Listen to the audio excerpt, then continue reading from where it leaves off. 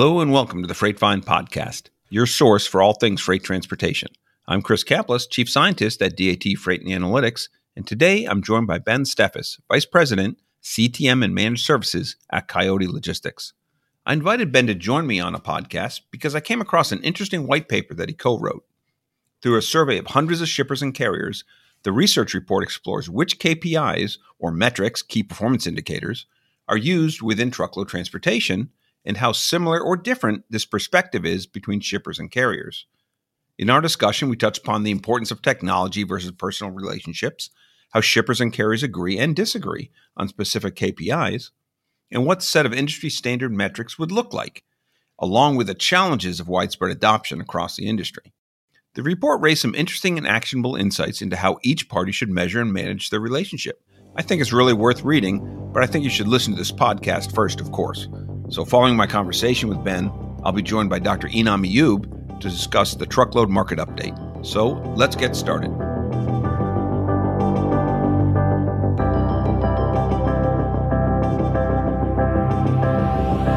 Welcome to the Freight Find Podcast, Ben. Hey, Chris, I'm glad to be here. Thanks for having me on. Yeah, this is interesting. I came across a white paper that you helped author, and it really piqued my interest. So before we get into that, the white paper on metrics, let's talk about your career. You've been at Coyote for a little over a decade now, and that's a big change that things have happened. How have you seen the 3PL market change over this time period during your career that you've been at Coyote?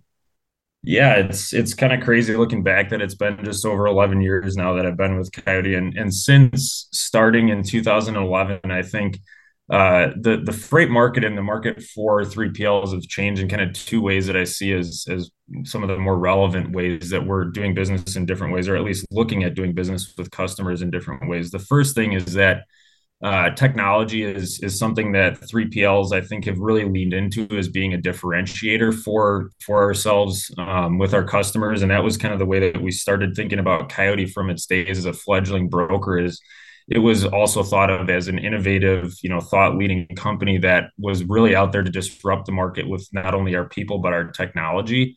And I think as the freight brokerage market has kind of evolved and changed over time, technology has become a bit of what you'd probably consider table stakes for many customers. So I think the way that we've seen that evolve over time is really that our people become a bigger differentiating factor. One of the other white papers that Coyote has published over the last few years, and we've kind of come back to, is the difference, or I guess the balance in technology versus humanity, or the people that are driving it. So looking back to that study, if you look at the shippers and the brokers and the carriers that we reached out to, we saw kind of really a 60-40 split between what people want from a freight provider, 60% being technology that backs the capacity and the service that they provide, and then 40% being the people that are a differentiating factor. So I think over the last decade, we've seen kind of an interesting shift away from just a technology play being really important to customers to also having that relationship side and that kind of supplementing or augmenting the brokerage play. So that's interesting that the technology, how it's advanced, but now that it's not as important as the human. We'll get to that in a second. But do you think technological sophistication has uniformly increased across this industry at the shipper side, the broker side, and the carrier side? Yeah, and that's a really great way to put it. I think what's really interesting and kind of another main thing that we've seen is there is so many more partnerships and integrations across the transportation space with the customers, technology providers that may be providing a TMS for customers, and then also the carriers that want to be out there, bidding on spot freight, bidding on contract freight. Customers want optionality. They expect to receive that optionality by way of technology, but they're still very much interested in the partnerships and the people that they're used to working with at the carriers. So technology is kind of the aggregator, if you will. And then the people and the relationships kind of bring together, what customers are looking for from their freight providers. So when you talk about relationship, it's a loaded word, right? Because no one ever says, no, relationships don't matter. But when I got in the business in the 90s, relationships meant meals, tickets to sporting events, and things like that, right? What does relationship mean to Coyote today? Yeah, I think for us, I mean, certainly there's the personal aspect of the customers that we've been working with for a long-standing time that we want to maintain those opportunities to have some fun outside of our professional relationship. But for us, it really means finding the right customers to provide the right solutions with the right technology and then the right groups or people at Coyote. So that's really where, for us as an organization, where we lean into and really believe that we're bringing some differentiating factors to the market is that we're not just out there trying to kind of throw things at the wall and see what sticks with customers. We're being very prescriptive about our capabilities and our technologies in certain areas to identify the right opportunities to be a significant player in our customers' networks, but only really where it makes sense for us and for them collectively. And we think that improves the relationship overall. Got it. Got it. So you said the market's changed, technologies come in and everything like that. How has Coyote changed? Because during the same 10-year time frame, you guys were acquired by UPS. So how has that evolved internal with the four walls with Coyote? Yeah, I think our UPS acquisition has afforded us the ability to just not only benefit from the Coyote brand that was well established prior to the UPS acquisition, but also just to be a part of UPS as an organization is a really compelling story to be able to tell customers, and it affords us the ability to solution across the customer's supply chains. I mean, UPS is the single largest asset-based provider in the entire world, right? So we have access to assets and technology and people and services and solutions that many other brokers and freight providers don't have access to. So I think for us over the course of that, since post acquisition, we've really been able to identify opportunities to improve our relationships and penetrate a little bit deeper with the customers that we have that we do work with. So I think for us it's again just having that company that backs us like UPS. It's really makes for a pretty compelling argument from a sales standpoint with customers, and it's recognition that and support from our parent company that has really allowed for us to change and evolve over that time too. Okay. Okay. So tell us a little bit about your current role. What are you doing at Coyote now? Yeah, so I currently oversee Coyote's managed services division, which includes our CTM department, which stands for Coyote Transportation Management. So that's what when our customers come to us for an outsourced managed transportation solution. It's really, again, twofold, going back to the people and the technology, but it's outsourcing a portion or all of your supply chain management to our Coyote operations teams. Mm-hmm. And then they execute in our technology where our customers then have visibility to our externally facing cloud-based TMS. So that's the CTM world. I also have a supply chain engineering team that is responsible for our externally facing consulting projects. So we're working with customers on network optimizations. We run RFP management events for them, or RFP events for them through our RFP management solutions. We stand up reporting and analytics dashboards for customers to garner insights from, many of the things that we'll talk about a little bit on the metric side. Yeah. That's what this team is responsible for. And then we also did just go to market in September with a new self-service TMS product that is, it's not a full software as a service suite that would be akin to the BluJays and the other, standalone TMSs of the world, but it affords our customers the ability to execute their transportation in a Coyote sponsored system. So, those kind of three things, the CTM department, our self-serve TMS and supply chain engineering groups really bring to the market our capabilities, not only from our people standpoint, but our technologies for customers to access our different systems and, bring value to their supply chains. It seems like the self-serve one, which just got launched, is kind of at odds with CTM. CTM is managed transportation, and that's been growing a lot with many different companies because it makes sense. When the self-serve is kind of where you're doing it just the opposite. Do you view them as competing offerings for a company, or do you see it as a ladder for a company to move up and get more engaged with Coyote? Yeah, that's a great question. So we really view it as a ladder. The opportunity for us is typically in the managed transportation space, which are with larger middle market or enterprise size customers, right? So we view Coyote Go Premium as an opportunity to start interacting with the more smaller SMB and middle market shippers who, managed transportation doesn't really make sense from an economies of scale standpoint for them. So this is a great way to offer them a free technology that gives them the ability to build their own routing guides, tender loads out to the spot market to carriers of their choosing, get rates from Coyote as a broker, but they don't have to choose Coyote. This is a carrier agnostic tool. But it still is a great way for customers who have previously not had technology to back their supply chain execution, purchase that without having to actually pay for it, but to really get into that space and then start seeing the value of being able to execute all of their transportation activity, have a centralized place to view their data, Right. and then garner some reporting and analytics from that tool. So you launched in September. So do you find it easier or harder to sell to a smaller company versus a larger company? I mean, obviously the free price tag makes it relatively a relatively low entrance point, but it is interesting because it does take some education on what the value that a tool like this can bring if the customer that we're interacting with is not used to that, right? I think Right.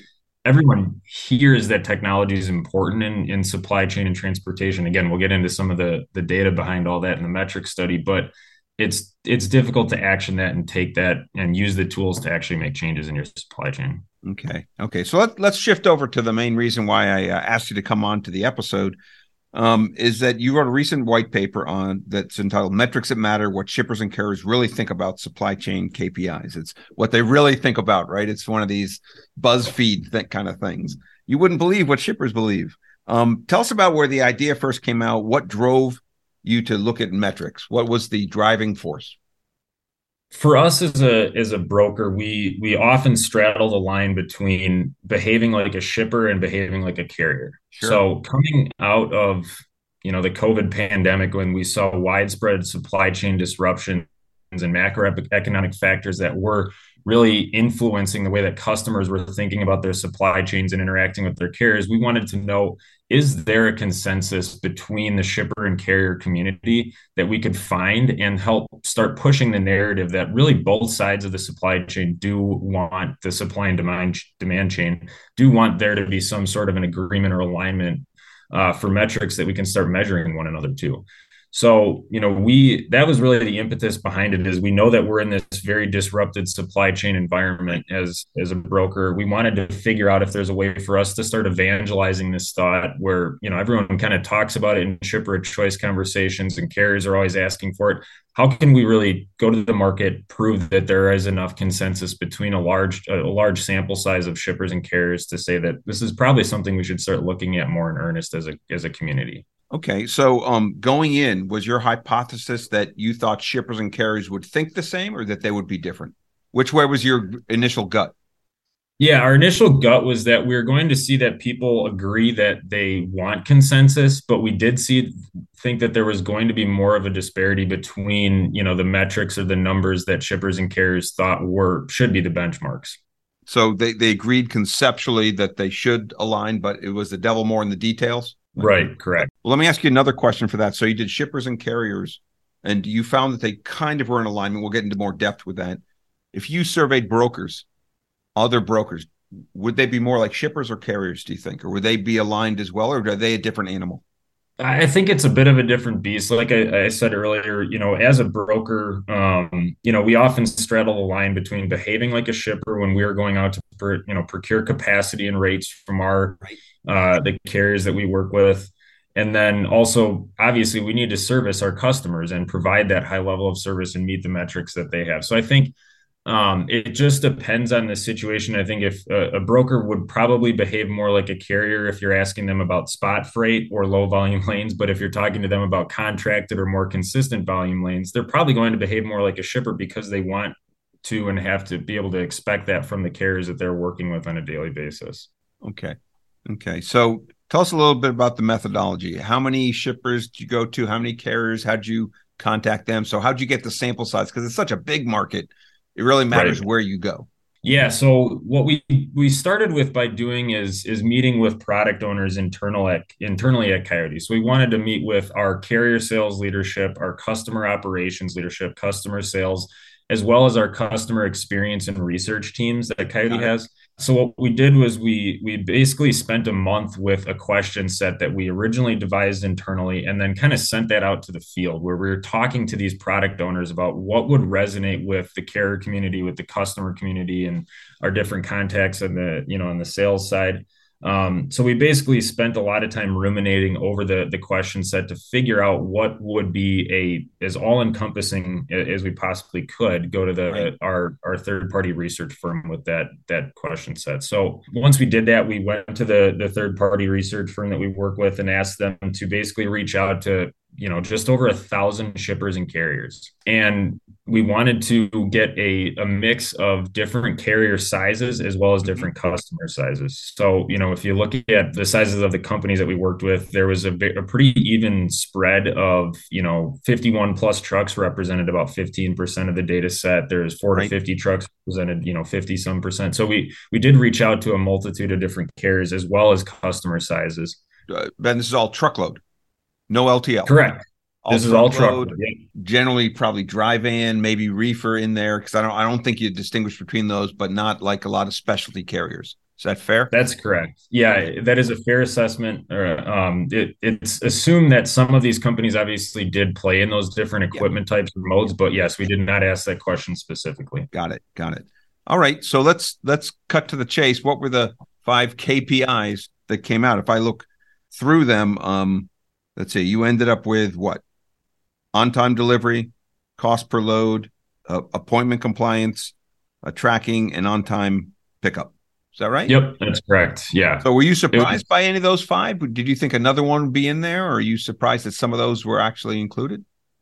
so I think it's interesting. I wasn't really surprised by the mix of the 5 that shook out as the top ones. It was a bit interesting that on-time delivery was, for me at least, was as close to on-time pickup in terms of what customers and carriers thought were important. I understand that coming out of the COVID environment and the way that inventory levels are currently being managed, there's a glut of inventory right now. So on-time pickup and getting things out the door can be as important as on-time delivery to certain customers based on space constraints. Huh. But I think on-time delivery was something that I thought was going to be far and away the most important KPI as opposed to being as close to on-time pick and delivery. That's interesting because we've done a bunch of studies up here at MIT with different companies, and we found exactly that on-time delivery matters so much more because if you're late picking up, you'll make it up if it's a long haul, if it's over a day, right? You'll probably make that up. And so, but that's interesting that you raised the point. I hadn't really thought about that during the pandemic, or especially right now, or actually before now. You wanted to get stuff out as much as possible. Do you think that was a temporary blip? Do you think that's going to continue? I think similar to the shippers stating that over 70, I think it was 77% of them were more concerned about service as opposed to cost. And coming out of this this post-COVID world, they wanted to service their customers because that was so important. I think similar to that, we're going to see a shift in kind of the pendulum swinging back towards on-time delivery being of paramount concern as inventory levels normalize. And I also think that we're going to see a more equalization of on-time service in general being just as important as cost per shipment, or perhaps cost being more important in the next kind of swing of the freight market. Yeah, I know covering capacity. When I talk about that is which I guess you have. I don't know, where would capacity come in? Even the availability of having that a truck for them. I guess that would be on time or for carrier acceptance, right? That Yeah, I think did that not make the top 5? it was not carrier acceptance. When you think about compliance, it was more so it was carrier acceptance that was kind of the bigger one. I think that was in the top 5. It might the compliance was probably acceptance as opposed to the appointments. Yeah, appointment. Okay. Yeah. But let me ask a question about, because I agree with what you're saying for cost and capacity. Getting capacity was primary acceptance. And when I talk to shippers now, and you probably see this, is that yes, cost matters, but making sure you have that capacity. That's why it seems like for this cycle of bids, and I'm curious if you're seeing this, shippers tend to be doubling down on incumbents, not spreading out to find, usually when you see a market soften, you spread out, you find more savings. It seems like now they're trying to double down. Are you seeing the same kind of thing?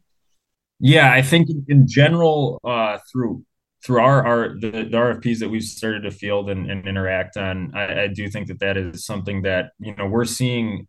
I would say a shipper is favoring incumbents who did support them through the pandemic. I think there's a lot of incumbents that struggled. So certainly continuing to lean on the providers that were there during the tough times, knowing that, the COVID market was a pretty tough one for carriers from a cost standpoint. Obviously, fuel costs were extremely high. There's a lot of different factors that Yes, contributed sure. to it being a difficult market. But I do think that it's also interesting when you look at the metrics and the way that the shippers responded. There was like over 50% of them said that they were actually more difficult on their carriers when it came to service expectations during and shortly after COVID than they were prior to that. So I think there's probably this realization that they were being more difficult on them, expecting higher service levels. And they were also realizing that carriers were in a pretty tough spot from Right. just from an economic standpoint. So I think now it's realizing those things and really kind of giving back to the carrier community, if you will, or at least honoring the commitments that they've had with their incumbents who did a great job with them through the tough times. Yeah, so up here at MIT, we wrote a paper called Elephants versus Goldfish, and we looked at whether carriers, remember, if they were treated poorly during a soft market, would they retaliate in a tight market to those shippers? And we found there was none. They were total goldfish. But we couldn't do the study for shippers yet because we waited for another cycle. Now we've got that. And so if you like to vote, do you think shippers are more elephants or goldfish? Elephants remember and they do things. Goldfish forget after 10 seconds. What do you think?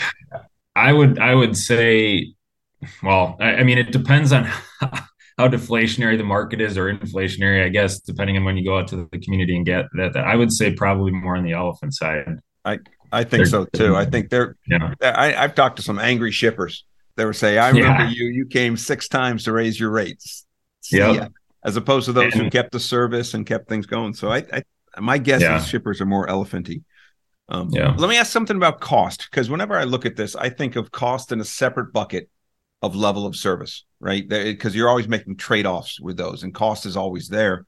You included 3 different cost metrics, and I'm curious why. You had it per shipment, per pallet, per pound, but not per mile. And you had all these 3 different ones. What was your thought behind that?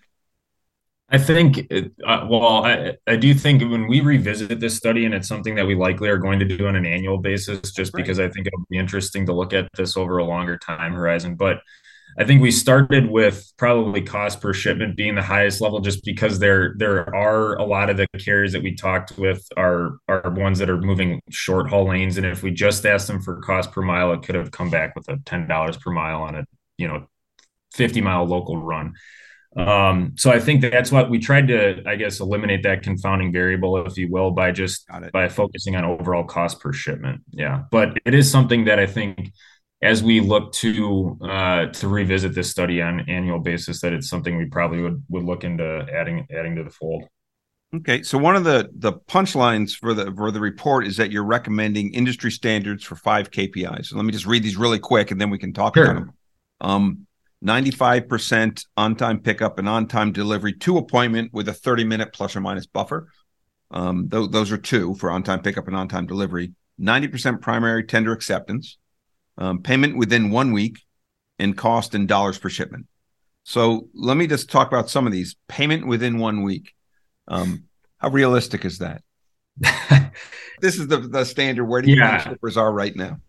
I think right now we're at 30 to 45 days is probably erring on the side of 30 is probably what the kind of the gold standard would be for especially larger shippers. Right. I think that there's a recognition that cash flow is obviously an extremely important part of carriers businesses, and especially for the smaller ones, the 50 trucks to less, which, according to the American Trucking Association, 97% of the carriers that are out there have that fall into that bucket, right? So cash Right. flow is a paramount concern to them. So I think as we get into a place where there's more technology available to carriers for invoicing quickly, and they're not waiting on paperwork to get in, it will be an expectation that we move towards shorter payment terms. I think the 1 week number, it's funny, when I presented on this article at CSCMP, that was probably the thing that generated the most questions following the presentation Right. from shippers in the room. But But let me ask you a question, because you're a broker, right? yeah, Why can't you pay the carrier within a week and then you get paid by the shipper whenever? So you carry the float. I think for us as a broker, we do obviously offer shorter payment term options for carriers. So ones Yeah. that interact with us on a very frequent basis, that uphold high service levels, And we have different kind of buckets or tiers for carriers, and the ones that we work with on a regular basis that do afford them some shorter payment terms if they are, servicing our freight to a higher level or whatever the options are. But um, it's obviously important for us to make sure that we have cash flow too, just like anybody else, no matter how large you are. But it's something that we do offer our carriers that work with us regularly is shorter payment terms, and it's becoming more and more important to our carriers. And I think our technology does back that. So I think there's an opportunity to improve that lead time. We did an analysis years ago when we were part of Chainalytics before DAT acquired us in 2020, where we tried to look at, for all the shippers, what your payment terms were, and did that influence rates implicitly. And we saw a little slight positive impact, but it wasn't really strong. And that if you have the longer payment terms, you tend to have slightly higher rates, because we found that some of those shippers that have really long terms, and we could name some companies but we won't, who have really long payment terms, they also tend to be looking at low cost as much as possible. So it kind of confounds the question. Right. But if you look at one of the things that's kind of interesting that we've seen certainly over the last couple of years, maybe a little longer, is that some shippers are starting to embrace spot as a strategy. Not just every load doesn't have to go through a routing guide. As a broker, you understand this fundamentally, that brokers are probably better suited than asset-based carriers to handle some sparse, sporadic, less consistent lanes. How do these metrics, do they change? Are they impacted by that, where a lot of loads are now coming on, they're bypassing the routing guide and they're going straight to spot through an API or some other mechanism? What do you think? Will that change the metrics?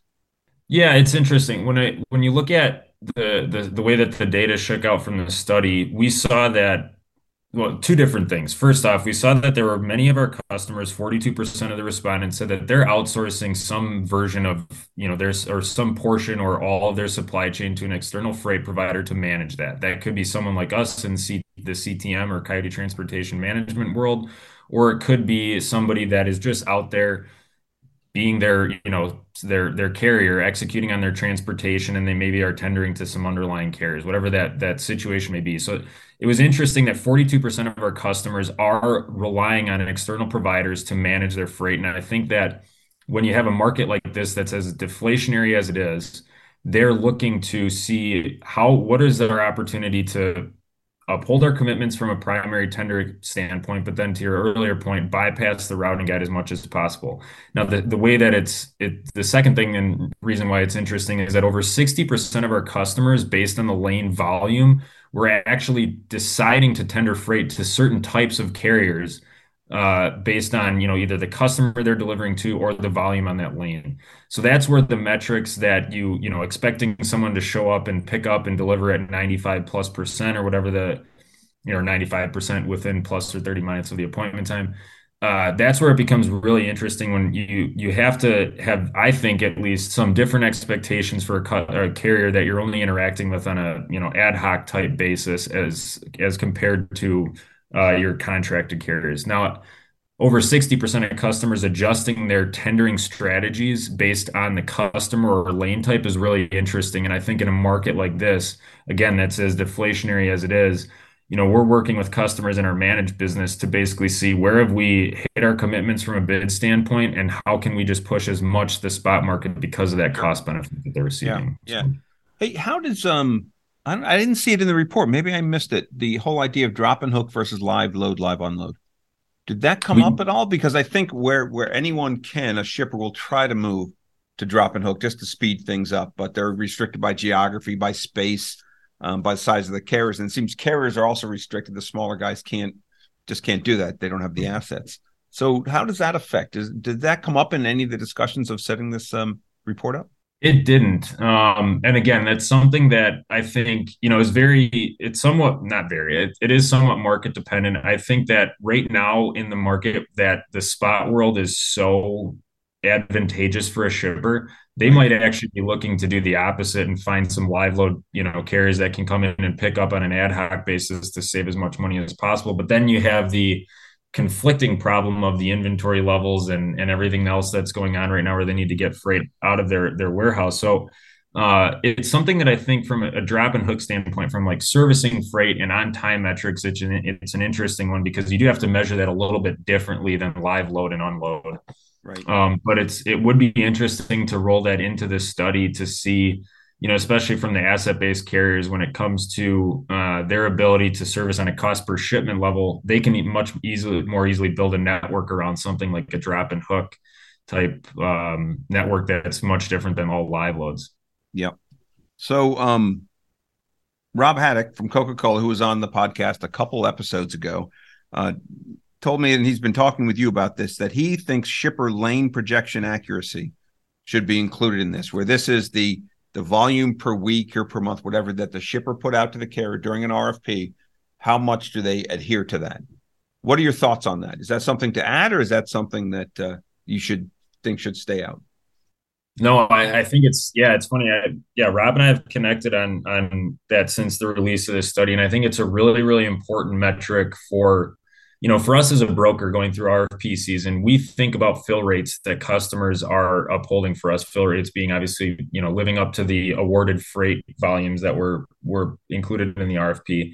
Right. That's a really, really important factor for us when it comes to pricing. So I think you're really going to see that influence the cost per shipment, because if a customer or a shipper is able to forecast accurately for their carriers, whether that's on a annual type basis, that's great. But then more so even throughout the week and the month and the quarter, it will absolutely influence carriers' abilities to service the freight and also provide rates that they know that they're going to be able to uphold and procure capacity out for them, themselves. For us as a broker, obviously, if we're going out to our carrier community and we can give them a forecast that we can stand behind, it's just as important as a customer having that conversation with their carrier directly. Yeah, it's interesting because in a lot of shippers that I've talked with, the routing guide's a living document, right? It's not like at RFP, it's frozen and it comes down from the mountain. And what we've done some work up here, and we've looked at many different companies, and we find that there's a lot of activity where ghost lanes occur. And this is where the shipper puts it out to bid, the carrier bids on it, they're awarded it, and nothing comes up over the course of the year. And we found that, that happens more than you think. Like 60% of the lanes tend to be ghosted, even though it's a low volume. There are low volume lanes that usually fall prey to that. What do you think? How would you operationalize this idea of shipper lane projection accuracy? Would it be, you kind of hinted at it, maybe look at it quarterly? Do you see the duration of contracts going down? There'll be quarterly RFPs, or maybe semi-annually instead of annual? How do you think this will change the duration? Right. I was actually going to ask you the same thing when you're talking about the studies that you guys have done with the shippers. If you've talked to them or polled them on the frequency with which they're interested in taking their freight out to bid. These were all annual. This is looking back, I think, the last 7 years. And so it was mainly annual. But then we also looked at the time period when it went. And up until, pandemic, you'd see the spike. People tend to have 80% of their volume is set by an annual contract. And then around the edges, it's, maintained. That went out the window during the pandemic, but it's probably coming back again. That's what I think for us, we are starting to see more of an interest from customers, large and small shippers alike, in taking their freight out to bid in a quarterly or semi-annual fashion, just to try to capitalize on some of the market trends, obviously, but it's also in the interest of having a good relationship with carriers. Honestly, a lot of the times they realize that it's very difficult for carriers to hold these rates in a market that swings so drastically from one point of the year to the next, if you're talking about a 12-month period. So I think they recognize that the carriers that have come to them during the tough times and said, I need to take an increase, but have also come back to them during the easier times and said, it's time for us to offer some relief to you guys. Those are the ones that they want to interact with on a more frequent basis, whether that's quarterly or semi-annually. But what do you think are the forces that are stopping a shipper from doing quarterly? Because doing an annual bid, I remember when it used to be a major effort, and still is for a lot of companies, because the data, we think the data is there, but it's really not. And you have to collect it from disparate systems. You have to do all this work and forecasting. Do you think it's gotten easier for shippers? Yeah, I think first off, there's when you're a very large shipper and you have a massive footprint, it certainly data collection and just the effort that goes into the different award scenarios and generating those things is significant. So I think that's definitely an uphill battle, or one of the hurdles that they have to go through. I also do think that publishing rates and, adjusting routing guides and how that relates to how they're tendered out through your TMS system, like that does take effort. Sure. So I think those are some of the things that shippers are thinking about when they talk with their carriers about how frequently they want to take this, their networks out to bid. So it's probably just more so the personnel and then the data management side of things that are difficult. All right, let me kind of close things down, but I want to ask some findings, and I want you to tell me of these findings that you had in the report, if they were surprises to you or if you expected it. Okay, so first one, sure. Excel was the most common tool shippers use to manage KPIs. Surprise or expectation? I think it was an expectation. I think it was still a bit disappointed shocking. though? Were you disappointed a little bit? As a managed transportation provider who offers dashboards to customers and also realizing how often they're interacting with those, it was not necessarily disappointing, but it was in line with what we see from other customers, that Excel is still a very powerful tool that is the backing of the way that most data is shared internally and externally. So it'll further depress you, though, to know that Excel is the most common tool used for network design, inventory planning, forecasting, everything. It's crazy. Okay, next one. Were you surprised, or did you expect that shippers prioritize performance over cost 77% to 23%? I think that number, the disparity between the two, the 77 to 23, was a bit shocking to me. I think even coming out of the COVID and supply chain disrupted environment, it was still a bit shocking that cost was that much more heavily weighted than service was that much more heavily weighted than cost. So, are you familiar with the McNeil-Lira effect? Do you know the McNeil-Lira news show used to be on in the 70s on NPR? It was the most highly regarded one, and people, when they were surveyed by Nielsen, they'd always say, "Oh yeah, we watched McNeil-Lira," and they really never did. It was a virtue signaling. So, do you think that same effect is happening here, where people say, you ask a shipper, said, "Oh, of course, performance is more important than cost," when in real life, maybe it's not? Or do you how close to the truth is this? Do you think? I do think that. I think that because of the supply chain disruption, I do think that service was of paramount concern, because a few missed shipments might have meant lost business, which during COVID was not really an option for a lot of shippers, right? So I think it is directionally correct. I just think that it's probably a bit more close in comparison than 77 to 23, but the study tells us otherwise. Yeah. Okay, next one. On-time delivery is more important than on-time pickup. Yeah, that one, like we were talking about earlier, I think to your earlier point, when you are interacting with shippers during your study, on-time delivery was certainly a more paramount concern than pickup. I thought that those two were going to be a little bit further apart. It was interesting that when we asked them to basically comment on it, it was yes to both, of course. That they're really important, but when forced to decide, delivery did edge out pickup, which I think is in line with what most people's expectations are. Okay, last one. Majority of shippers and carriers both think there should be, quote, industry standards for logistics KPIs. Expected or surprised? I was a bit surprised, but extremely happy that was how it shook out. I think, everyone in the industry would love to have a set of standards that we can not only hold ourselves as a broker accountable to with customers, but also be able to hold our carriers accountable to, that don't differentiate, on from account to account or client to client. So do you think they'll be standardized, like EDI is supposed to be standardized, where the beautiful thing about that is everyone has their own standard? Or do you think it's really going to be truly standardized? I think it'll take some time. If we ever get there, it'll be a great day. But I think it really, really will take some time for us to, evangelize that with the ship within the shipper and carrier community. Some of these you can do, like some of the KPIs you can have standardized, but like on-time pickup and on-time delivery, this as well as I do. On-time means different things to different people. For some distributors, on-time means sometime the same week, because the value of inventory is not that high. Other ones, they want a 15-minute time window.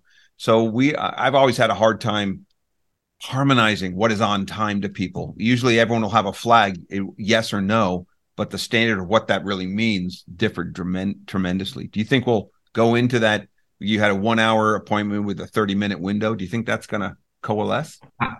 I don't. Yeah, I agree with you, and it depends on, to your point, the product types. It depends on what type of customer you're delivering to, even, right? Like some customers don't want to get it early, some love to get things early, but then on time can even become more confounded. I think getting to a point of just saying that on time is defined by 95% of the time being there within whatever, window that you have is great. So I think that we can take baby steps towards standardization that will help at least align the industry as a whole. Yeah, because have you ever been part of a standards committee where you're actually trying to come up with some of these? Yeah, it's not fun. I mean, in addition to that, the way that we have to do reporting when it comes to our managed customers across the different nuances. I mean, we basically have to have every different kind of report and way to measure this across our department, which is definitely not an easy thing to manage. A funny tidbit: when I first met Jeff Silver, the founder of Coyote, it was at a committee's meeting for collaborative transportation, and it was the most painful meeting I've ever been in my life. And Jeff and I, this is why we bought wine afterwards, because it was so painful. And you're dealing with these details that you knew would never be standardized. But maybe this is different because they're categories, and maybe this is directionally will be standardized. But last question though for you, Ben, is what did you think was the biggest takeaway for you? What was the biggest surprise? What was the big aha for you doing this study? I think more so than just the metrics themselves and where we want to, set the benchmarks, which I think is really important, and kind of where we see this going as next steps is continuing to evangelize the fact that there is agreement. We need to move forward towards some sort of standardization. More so than that was really just the commentary from shippers and carriers alike that actioning data, no matter how much we have of it, we have access to, is a really difficult process. So 70% of the shipper respondents said that they really only view themselves as average or below when it comes to taking action on the data insights that they draw from the vast amount of technologies that they have access to in the supply chain space. So I think in addition to standardizing, these different metrics for carriers and shippers across the supply chain ecosystem, it's figuring out ways that we could all take this data and learn from it and then put it into action to hopefully, get us to a point where we do have those standards and can measure those. So I think it was just the difficulty. That's a really good point, because I think most companies are now swimming in data. It might be in little Excel pockets here and there, but making sense of it and making it actionable. I think you're exactly right. Well, Ben, thank you very much. I really appreciate your time and insights. Thanks for joining me today. Yeah, thanks very much for having me on, Chris. It was a pleasure. Okay, everyone, please stay tuned to hear the market update with Dr. Enam Eyoun.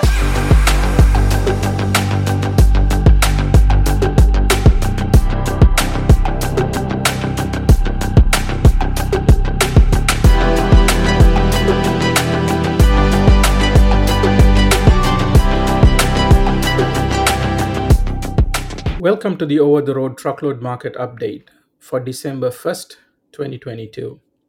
In today's market update, we'll discuss the market changes in the last 2 weeks. Let's start with dry van. Active rates are flat, spot rates up 1%, replacement rates negative 12%. This means that the new contract rates are about 12% below the rates being replaced. On the temp control side, active rates are down 1%, spot rates up 1%, and replacement rates negative 16%. On the intermodal side, active rates are flat, spot rates down 4%, and replacement rates positive 1%. Finally, on the flatbed side, active rates are down 1.5%, spot rates up 0.5%, and replacement rates negative 2%. All right, so it's kind of a mix of some things are a continuing trend and some other things might be emerging. Looks like replacement rates are staying double-digit negative for dry van and reefer. Yeah, I think all the bids are coming in, becoming active now. So it's all showing the things that we were expecting. Yeah, so 12 and 16%. That's what we've heard anecdotally. Low double digits. Not every lane is being rebid, but a lot of them are going at that. But the thing that's surprising me, spot rates were up just a little bit for both dry van and temp control. Do you think that's a signal, or do you think that's noise? I think it could be that all the activity that we saw just before the Thanksgiving sales and things like that. Potentially, that's what it could be. There's nothing shows overall market-wise for it to be switching directions. Yeah, we're still in an inverted market. What's the gap now between contract and spot for van and reefer? So for van, we are seeing 50 cents. So contracts 50 cents higher than spot. Right. And on the reefer, 34 cents. So the contracts higher 34 cents than spot on the reefer. Yeah, and so that's actually a little more than the previous update 2 weeks ago. So it's not shrinking yet. We kind of expected, if you look at history, to have this cycle start closing, but even though spot rates went up a little bit, the gap is still actually growing a little bit. What do you think that means going into 2023? Yeah, that's the piece that we have not seen before, where this gap is staying for this long. I still believe that it should turn where the spot and the contract should start converging. But as of now, we are not seeing any signs of it. Yeah, because we've seen that compared to like January 22, spot has dropped dramatically. Contract has as well, but just not as much. And so we'll see when that catches up. Last question, though. What about fuel? Yeah, fuel, I think since it picked back up, we have not, early October, I believe, we have not seen, a significant drop. It went to about 5.30 and now it's around 5.15. So the fuel surcharge for shippers are hovering somewhere between 66 to 70 cents. So not a significant change. And for shippers, it is a pass-through, so they are ending up, eating that cost. So what do you think fuel would have to go to for it would have a significant impact for the shippers? Would it have to drop below 5, drop below 4? What do you think? I would think shippers were already used to somewhere around 4. It was already built into their thought process and their calculations. I think now, if it holds $5 for longer, I think most of them have already shifted to $5, because at the end of the day, it has to be passed into the product cost and the cost of goods sold. That end of the day, we are ending up paying for it. Yeah, that's one of the root causes of inflation. It just kind of trickles down. We'll see how that continues to get absorbed. All right. Well, I guess that concludes this week's Truckload Market Update. Thanks, Enam. Thank you. Well, that wraps up this episode of The Freight Find. The Freight Find podcast is hosted by Dr. Enam Ayub and myself, Chris Kaplis, and is produced and edited by DATIQ. For more information or to hear previous episodes, please visit our website at dat.com/podcasts. You can subscribe to The Freight Find wherever you get your podcasts. And while you're there, be sure to give us a review. As always, if you have any feedback or questions about what you've heard on The Freight Find or suggestions for what you'd like to hear in the future, send an email to me at chris.kaplis@dat.com. Finally, from all of us at The Freight Find, thank you for listening. We hope you enjoyed it and learned something new.